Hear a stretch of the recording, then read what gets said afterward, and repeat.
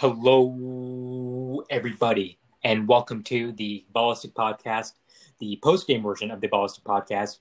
I'm your co-host, Guru Ram Prakash, live from San Jose, California, and along with me, as usual, from Monterey, California, is Vikram Kant. We're here to talk about the thrilling 122 to 121 victory for the Golden State Warriors over the Milwaukee Bucks. Obviously, whenever the Warriors have a big win and an unexpected win, Vikram and I always seem to be wanting to talk about it on a post game podcast. So Vikram, it's great to have you on the show, and let's talk some hoops, dude. Absolutely, man. Let's be honest here. The word for this is unexpected. And and quite frankly, if this was one of the only unexpected wins the Warriors had on the season, then we would be like, oh, this was probably, just by chance. Maybe this is a turnaround moment, but I don't want to get into any of that right now because, I mean, we've seen the Warriors have wins like this over the course of the season, and it not really amounting to anything as far as how the rest of the season goes or how a stretch of games go even, right? They have been extremely inconsistent throughout the season, and this just lends credence to that fact, Vikram. 100% right. Consistency has always been a problem. Like, we should preface this podcast with they beat the Milwaukee Bucks without Giannis, so that's slightly less impressive. But to be 100% honest, with just Drew Holiday and Chris Middleton, I would have expected the Bucks to win, particularly because their bench is a whole heck of a lot better than what the Warriors have going. And I'm not going to lie, when Jeff Teague had 15, I was like, oh, yeah, we're about to get our butts kicked by the Bucks tonight. So, I was frankly shocked. And I think it just goes back to the Warriors went up by 13 in that first quarter, and that really provided the cushion they needed for the rest of the game. Starting fast. Starting fast, and even though that lead dissipated quickly, that was really one of the runs that Milwaukee made, and then you never let Milwaukee make a run at the beginning of the game, right? Because if Milwaukee went up 10-0 or 15-2 or went on even a similar run that the Warriors went on at the beginning of the game, you would really find yourselves. You just don't want to play catch up. In other words, right? Exactly. You just really, really don't want to play catch up at this point. Precisely, and the Warriors got off to a hard start from 3-point land. They got James Wiseman involved early, which was really, really important. Wiseman had a double-double in the first half, I believe, and he ended up with 13 points and 10 rebounds, and a very efficient 13 points at that. Tell me what you liked about James Wiseman's game today, and how this has to translate to future games if the Warriors want to have a chance to, get some momentum going into the play-in tournament. Dude, James Wiseman is huge. All this kind of BS that's going around about, the guy's got bad hands, all that stuff. I don't think he has bad hands at all. I just think that the game was going too fast for him. I saw him grab rebounds tonight. I saw him catch balls. As long as he expects it, as long as his mind is where it needs to be, he's able to catch these things no problem. The one play that I was most impressed with was he tried to absolutely yam on a dude on the fast break. Cock back and everything. He ended up missing the dunk, but I just enjoyed the fact that he went for it. And, that's what I want to see out of James Wiseman is having fun, understanding that if you do what you're good at, everything else will come and follow for you. You've been the best player at every level until you've gotten to the NBA, and you have the potential to be a truly, truly special player in the league. You just got to let it come to you. And I think more games like tonight will help him kind of get there. He had 13 and 10. He had 11 and 10 at the half. I did think the Warriors kind of went away from him in the third, but that was mostly because Steph Curry had 19 in the third himself. I did think for the Warriors, the rotation choice they made going into the fourth quarter was pretty important to me, which was that they pulled Wiseman out earlier in the third so that they could bring him in with Poole to run the second unit of the fourth. And I thought that actually worked pretty well because Poole was able to use the Wiseman screen to get into the paint for some floaters and some kind of those mid-range floaters and pull-up type game. And I thought that was really critical for them. And James Wiseman had a layup in that period, his only bucket of the second half. But I think that rotation choice is actually a lot better. I thought that in going into the second quarter, that bench unit, although they somehow managed to keep the game close thanks to like a Kelly Oubre rim around three, I thought that that second unit was really rough. And Kevon Looney being in that second unit is just really tough. So I really did like that small change that Steve Kerr made moving into the fourth quarter. And I actually hope that that's permanent.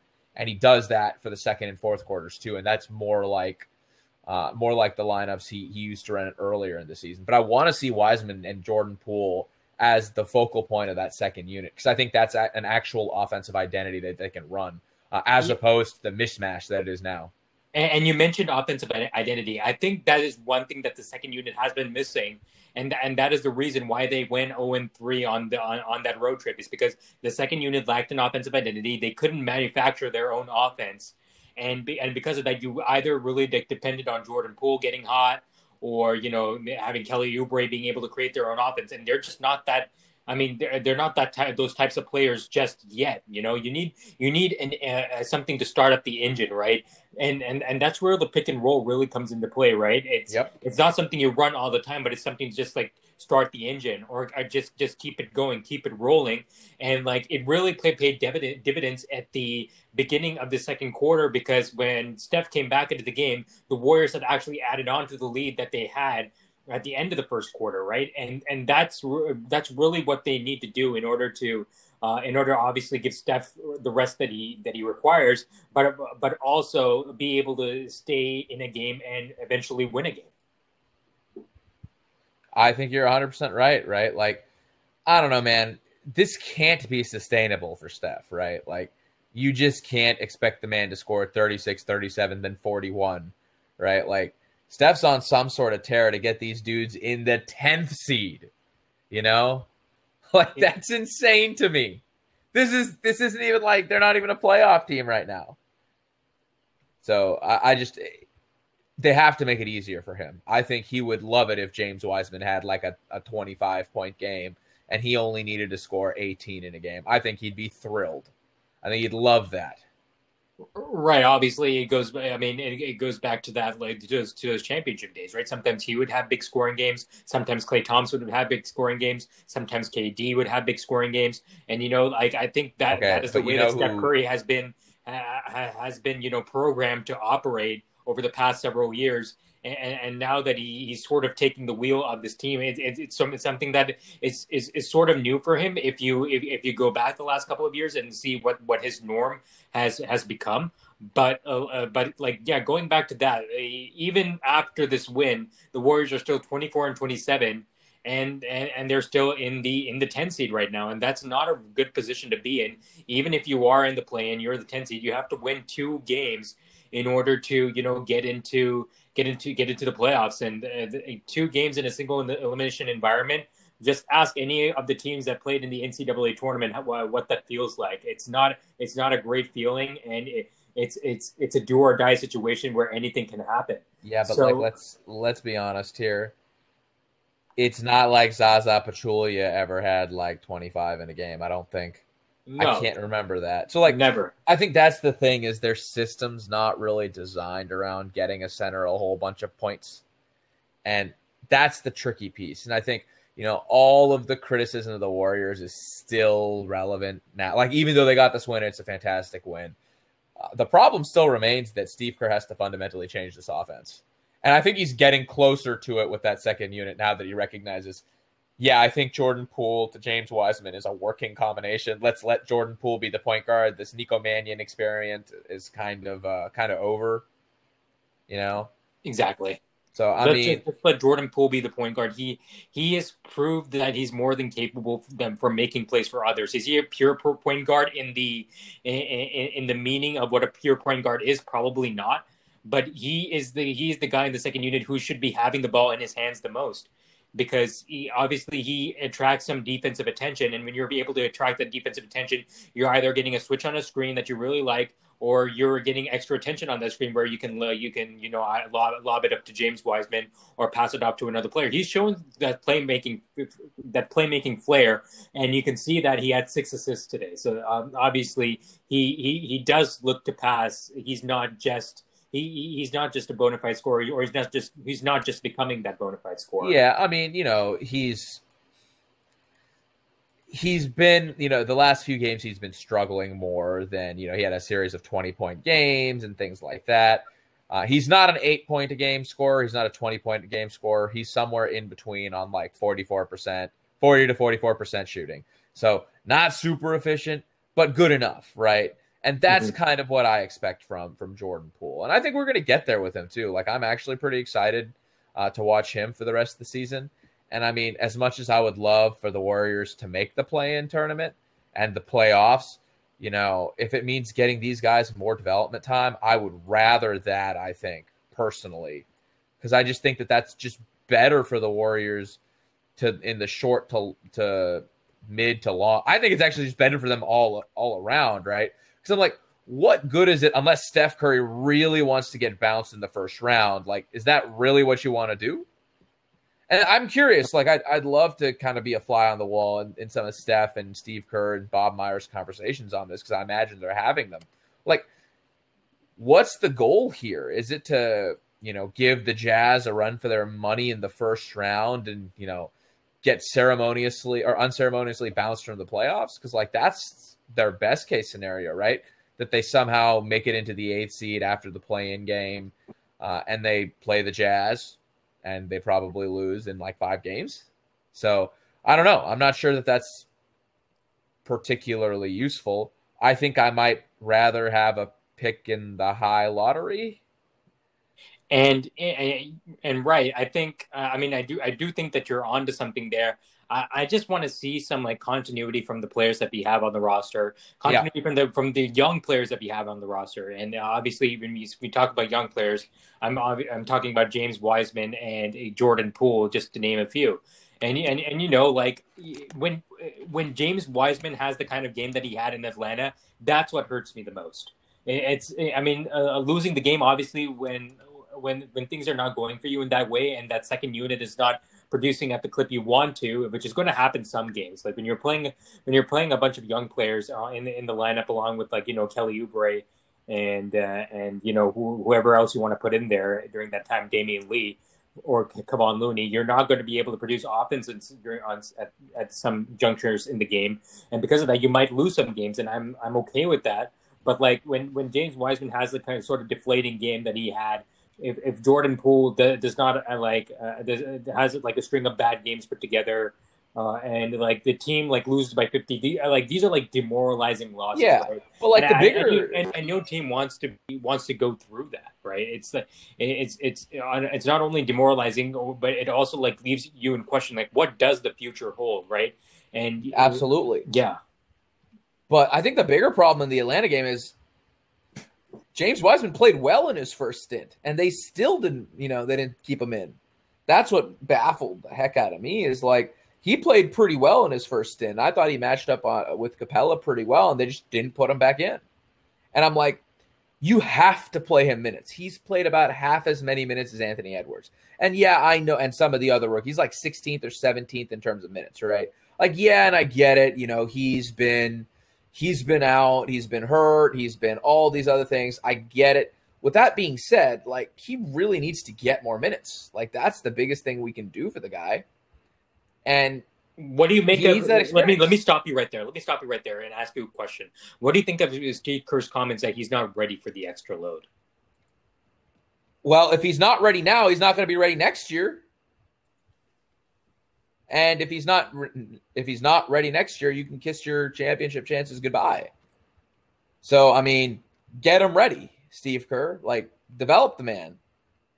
Like, that's kind of the end thing is, I understand that Steve Kerr gets a lot of leeway and rightfully so. He's earned the opportunity to coach this team through all of its good parts and its bad parts.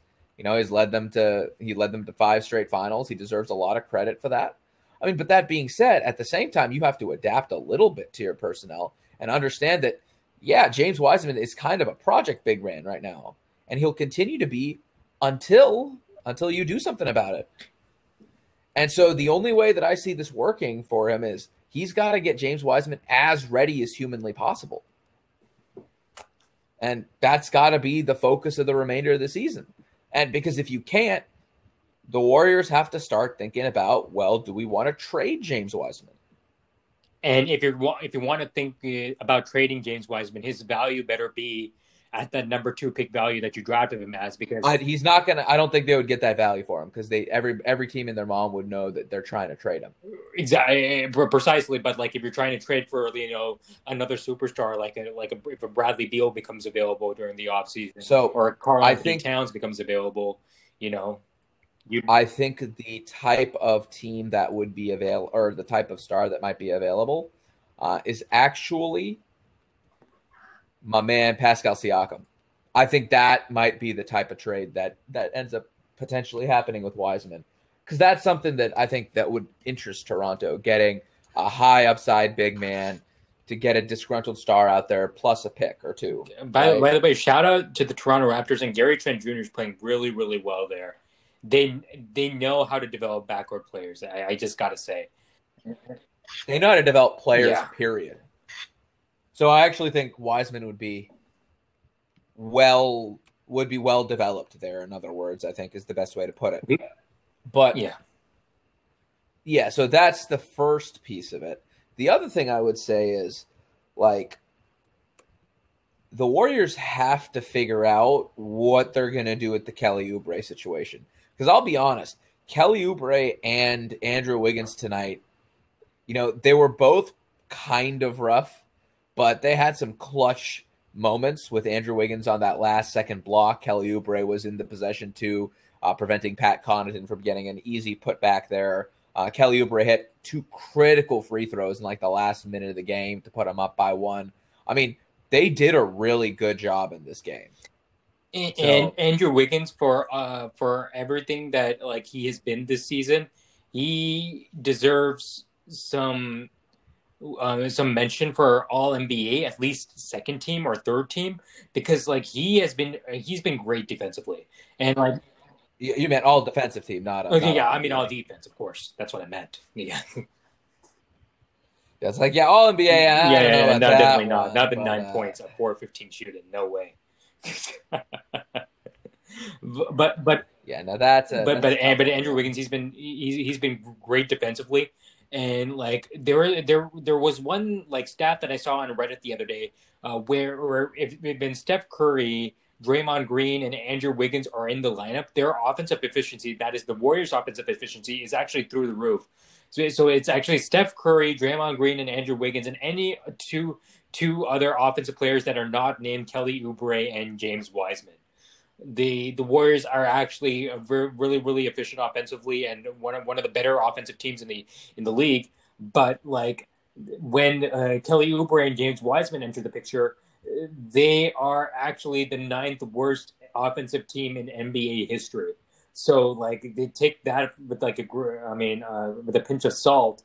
But that brings up my next question, Vikram. You talked about the system, and we talked about the players in the system. Are the players a part of are players a part of a system, or is the system what builds players? Well, this is the good old Phil Jackson thing, right? You need players that actually fit into a system ultimately. Unfortunately, that's the case, right? You just can't. It's a players' league. Yeah, I mean, forget even it's a players' league type of stuff. At the end of the day, you need players, and it's that simple. And you have to adapt your system to the players that you have. And the reason I say that is, if you look at the Nick Nurses, the Greg Popoviches, the Brad Stevenses of the world, right? These top coaches, they have so many iterations of their team, particularly the Spurs, right? Greg Popovich is a great example of this, where, he's gone from the Twin Towers approach to shooting the most threes, even though he personally dislikes threes, to a different style now, to LaMarcus Aldridge, to all of these different players, right? And I mean, that's important when you really think about it, because that's what gives you the opportunity to best optimize your system. When you had Steph Curry, Klay Thompson, and Draymond Green, yeah, okay, cool. Motion made sense. But that's not always the case, you know? Like, that's just not going to be it. And I would like to add Sean Livingston and Andre Iguodala Andre Iguodala, to that yeah. conversation, because they're the brains behind behind the Braun. Quite frankly, I mean, they made that system work more than any other player. And I explained to my dad. Yeah. I was explaining to my dad the other day. This is why Sean Livingston and Andre Iguodala are so important, and not because of what they did in the box score, so to speak, but what they did outside the box score, which is so important. And now that the Warriors don't have those types of players anymore, like you're seeing the result of players who are not of that caliber from a basketball IQ perspective.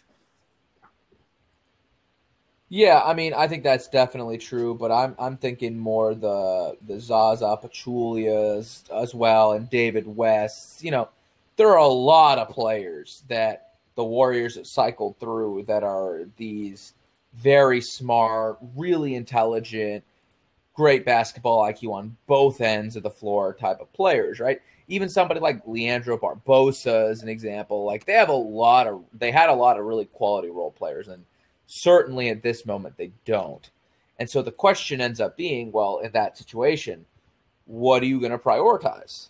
And I think that they're trying to figure that out right now. And, you know, I'm not going to say that Steve Kerr has done a great job this year with it, but I understand why it's hard, particularly because he's never had to try to balance these two competing priorities, winning and developing talent.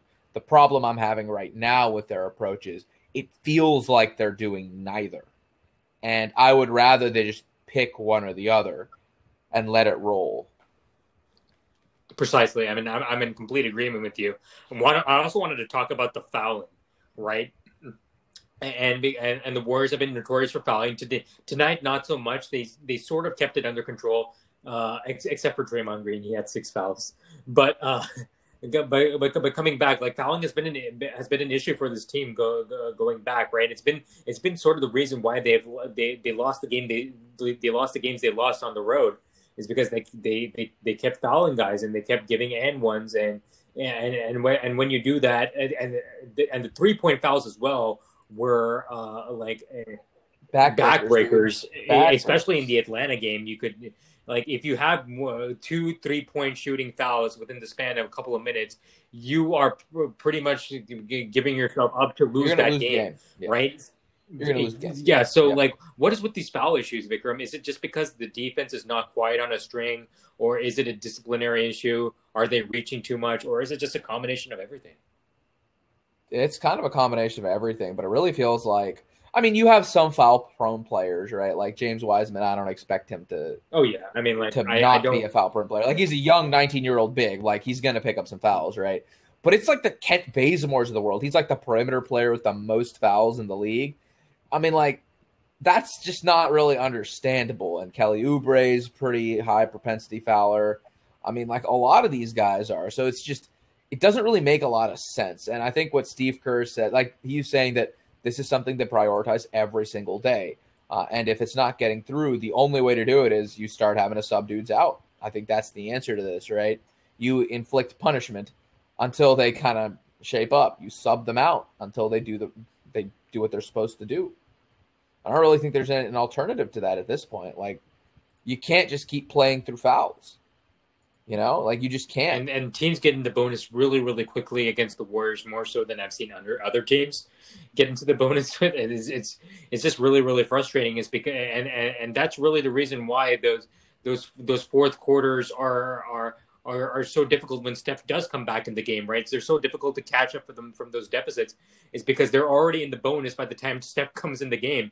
So it's almost like you're fighting a losing battle there, and you don't even have any fouls to give. So teams just sort of bank off of that, and that's how teams close out the game at the free throw line.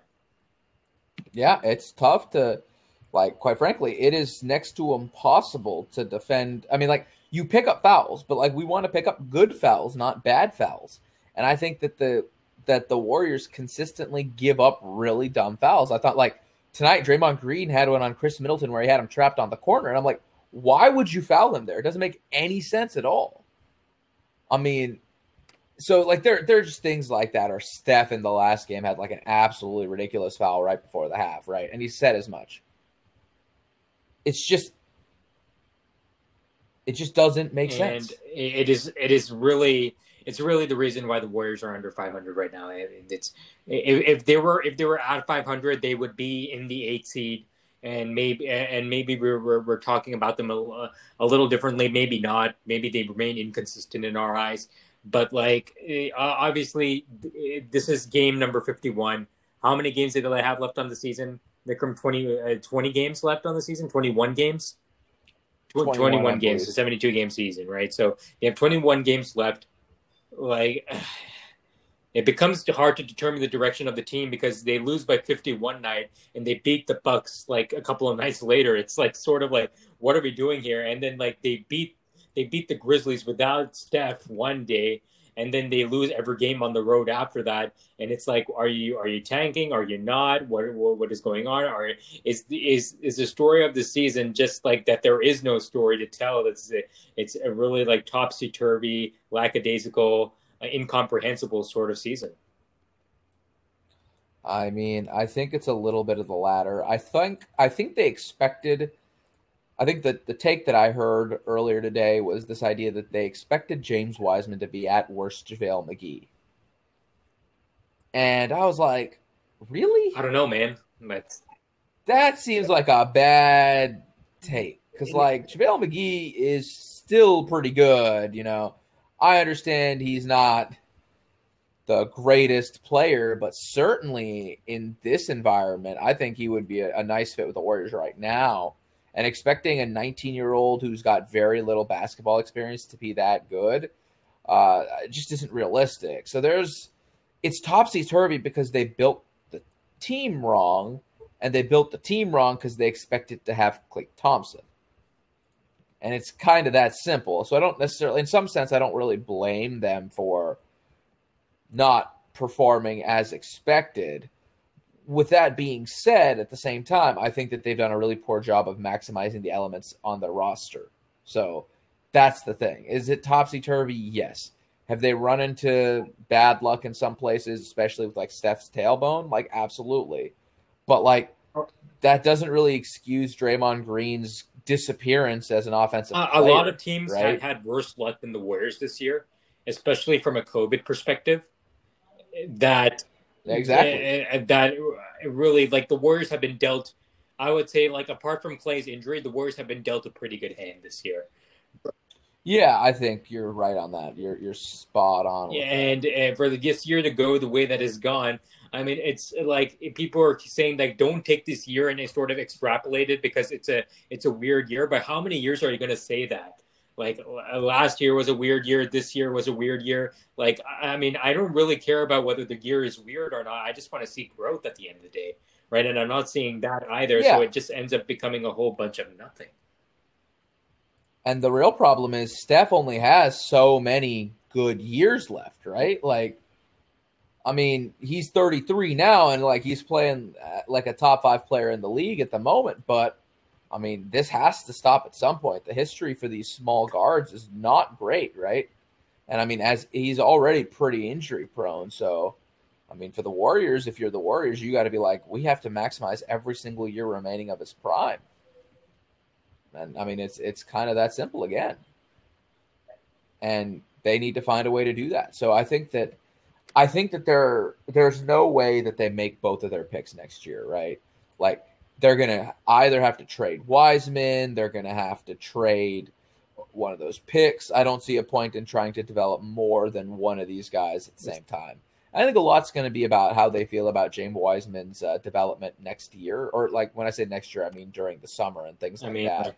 I think that's going to be pretty critical for them. If the Warriors do end up with two top 14 picks, right? With two lottery picks next year, which is what it's looking like, right? They're going to end up with two. It's pretty likely that they end up with 2 lottery picks, and and this is, I mean, if you are in a draft and you are in the lottery, this is the year to be in the lottery. Quite frankly, I mean, obviously we have the cream of the crop at the top of the draft. I like all the top four players actually. Like you talk about Cade Cunningham, Jalen Green, Jalen Suggs, and Mobley. What's his first name? Well, if we're I can't remember. Evan Mobley. There you I can't go. remember. Yeah. And so the problem there is if you take Evan Mobley, what the heck are you going to do with Wiseman? But, that aside. Right, exactly. And at the bottom of the draft, you have, I mean, at the bottom of the lottery, you have some players who were highly touted before, but sort of dropped off because of performance concerns or character concerns. Jalen Johnson being one of them, Zaire Williams being another. So the Warriors have a chance to draft two young players, but then the question becomes like those players are young. They are, they're both freshmen. Most of the guys who were drafted in the lottery are freshmen. They're not Corey Kispert, who's somehow a senior and being projected in the lottery. I think that's the first time I've seen that in a while. But it's like the Naismith argument, right? Like shooting is still a premium skill. Yes, and he definitely has that. It reminds me of Joe Harris quite a bit. But Joe Harris took a while to become Joe Harris. I would say that. Yeah, and that's exactly right. Yeah. Right. Like he took a while to get to that point. Exactly. So yeah, coming back to this, like then it becomes about Steph and like those young players along with James Wiseman. Yeah, might be a good team 3-4 years from now, but like not, but not next year probably. And like you would have to go through a ton of growing pains, probably double the growing pains, and like that's not something you would want Steph Curry to go through in the latter years of his career. At least you would hope that he wouldn't go through that, and because of that, the Warriors would probably end up like being in a trade with another one of these teams. The question is, which team is willing to trade with them, and what are they willing to trade, and what's the market looking like this offseason? It's tough to tell. Yeah, and I mean, I think the biggest thing for the Warriors, like for me, looking forward and projecting for them, is like James Wiseman needs to be, or not just James Wiseman, sorry. I mean, Draymond Green has to be a little bit more offensively suited. Like, he has to score more than 2 or 3 points a game. He just has to. He had the first layup in like a mid-range jump shot today, but that was just teams are giving him so much space. It's like, oh my God, I can't. Dude, it is rough to watch the lineups with him and Looney on it, where those guys just aren't guarded. Like, I like the fact that Looney shot a 3 in his first couple possessions in the game. I'm like, I think Looney can actually hit a couple threes, and he has. You just need to keep the defense honest at the end of the day. Yeah, I mean, like just so they don't drop the heck off of you. The guy who's guarding, it's like watching Andrew Bogut guard Tony Allen in the playoffs. Yeah, it's just like to not be guarded at all is just so hard for this team. Because, like, Steph has to do so dang much. And, I mean, against a team like the Bucks that plays that drop coverage, right? I mean, they tried a little bit of blitzing him off the ball and double-teaming him, but at this point of his career, Steph is just too good. Like, he understands where that coverage is, and he understands how to play against it. And every team is kind of junking it up with him because there's nobody else on the floor. Right, there's not a second playmaker, right, outside of Draymond Green, and Draymond Green takes away a lot. There isn't even a second shooter. Vikram, really think about it. I know Andrew Wiggins has had good. No, he's definitely not a shooter. If you watch him tonight, he's not a shooter. But I just want to give him a quick shout out. He has been shooting well since the All-Star break, except for this game. He's probably been the best. He's been the best Warrior because Steph has missed so much time. Which is again, this is like damning with faint praise, of course. But anyways, you guys might have noticed in this episode we haven't really talked about the Bucks because we really just think this is sort of a one-off game. They did not play. I mean, obviously Giannis didn't play. They still should have won, but it's just like for them, it's like one of those games. They're going to get right back at it. Yeah, and like not having your best player makes it somewhat difficult as well, right? Yeah. But so here's the crazy thing. The Lakers beat the Raptors without AD and Kawhi, right? AD and LeBron. Wow. Okay. Yeah. But I mean, like, that's the crazy thing, right? Like, when you think about it, you're just like, wait a second. The Warriors just lost by 50 to this team. Yeah, I'm like, well, also Van Vliet didn't play. And I don't know if you watched that game. There was a very fun double ejection of OG Anunoby and Montrezl I would love Harrell. to watch that. Oh my god, it was pretty hilarious. Am I the only guy? That loves watching players get ejected on YouTube? No, there's a whole compilation. Yeah, and I've watched every one. Like I enjoy watching players argue with refs and get ejected for some reason. It's like my fetish. Oh, there's a there's like a most heated moments in the NBA compilation, and this one is great because Schroeder basically fouls OG Anunoby from behind and just wraps him up, and they kind of get tangled going to the ground, and that part's fine. It wasn't like, Dennis Schroeder did a good job of holding him up. OG Anunoby goes full MMA on Schroeder and like leg sweeps and throws him backwards. It was really funny. The reason I say it's funny is because I actually, like, looking at it, I don't think he knew he was doing that. And then Montrezl Harrell comes in and he's like, "This is my teammate," and just shoves dudes out of the way to get in there and gets ejected. I'm actually watching it right now without any sound, but it's hilarious. It does not look like OG's doing that on purpose necessarily. No, like, he doesn't even look at it. He's either like the greatest fighter of all time, or he has no idea that he's doing this. And I think it's more likely that. And he like even comes out and he's like, my bad," but he ends up getting kicked out of the game, and so does Montrezl. I mean, and did you see Dennis Schroeder and Rajon Rondo get into it? I think it was Rondo's last game in Atlanta. I think it was, and Rondo sort of like dug his head into, like, I mean, Rondo was playing defense and fouled Schroeder, and Schroeder sort of like got in his face. It was a little ticky tack, but it was fun to see. I love watching those things. But anyways, yeah, I enjoy, like, that's an example of one where I was not entirely certain that was, did that really need to be a double ejection? I don't really think so. I think they could have probably kept both of them in the game, but what do I know? So yeah, that's our episode for today, guys, and hopefully we'll have a little more longer form episode for you guys this weekend. Actually, like, scratch that. I'm going to India this weekend, so. Yeah, so I was like, I don't know how the heck you're going to get. I wish I could record it. I wish I could record an episode but on the plane. I don't care. Like, yeah, that would actually probably make life more bearable. Yeah, of course, not less, and probably less bearable than for everybody else listening. But hey, I wouldn't care at that point. But anyways, so yeah, catch you guys later. Hopefully, Vikram, I can do an episode with you when I'm in India. Dude, that'll be fun as always. We've definitely had that happen before. And to good success, actually. I mean, it was a good experience recording. As long as you have good internet connection, which I'm supposed to have, then I should be good to do that. So yeah, Vikram, without further ado, let's close out this episode and have a good day, dude. You too, man. Be safe on your travels, and everybody stay safe out there. Have a good night, everybody.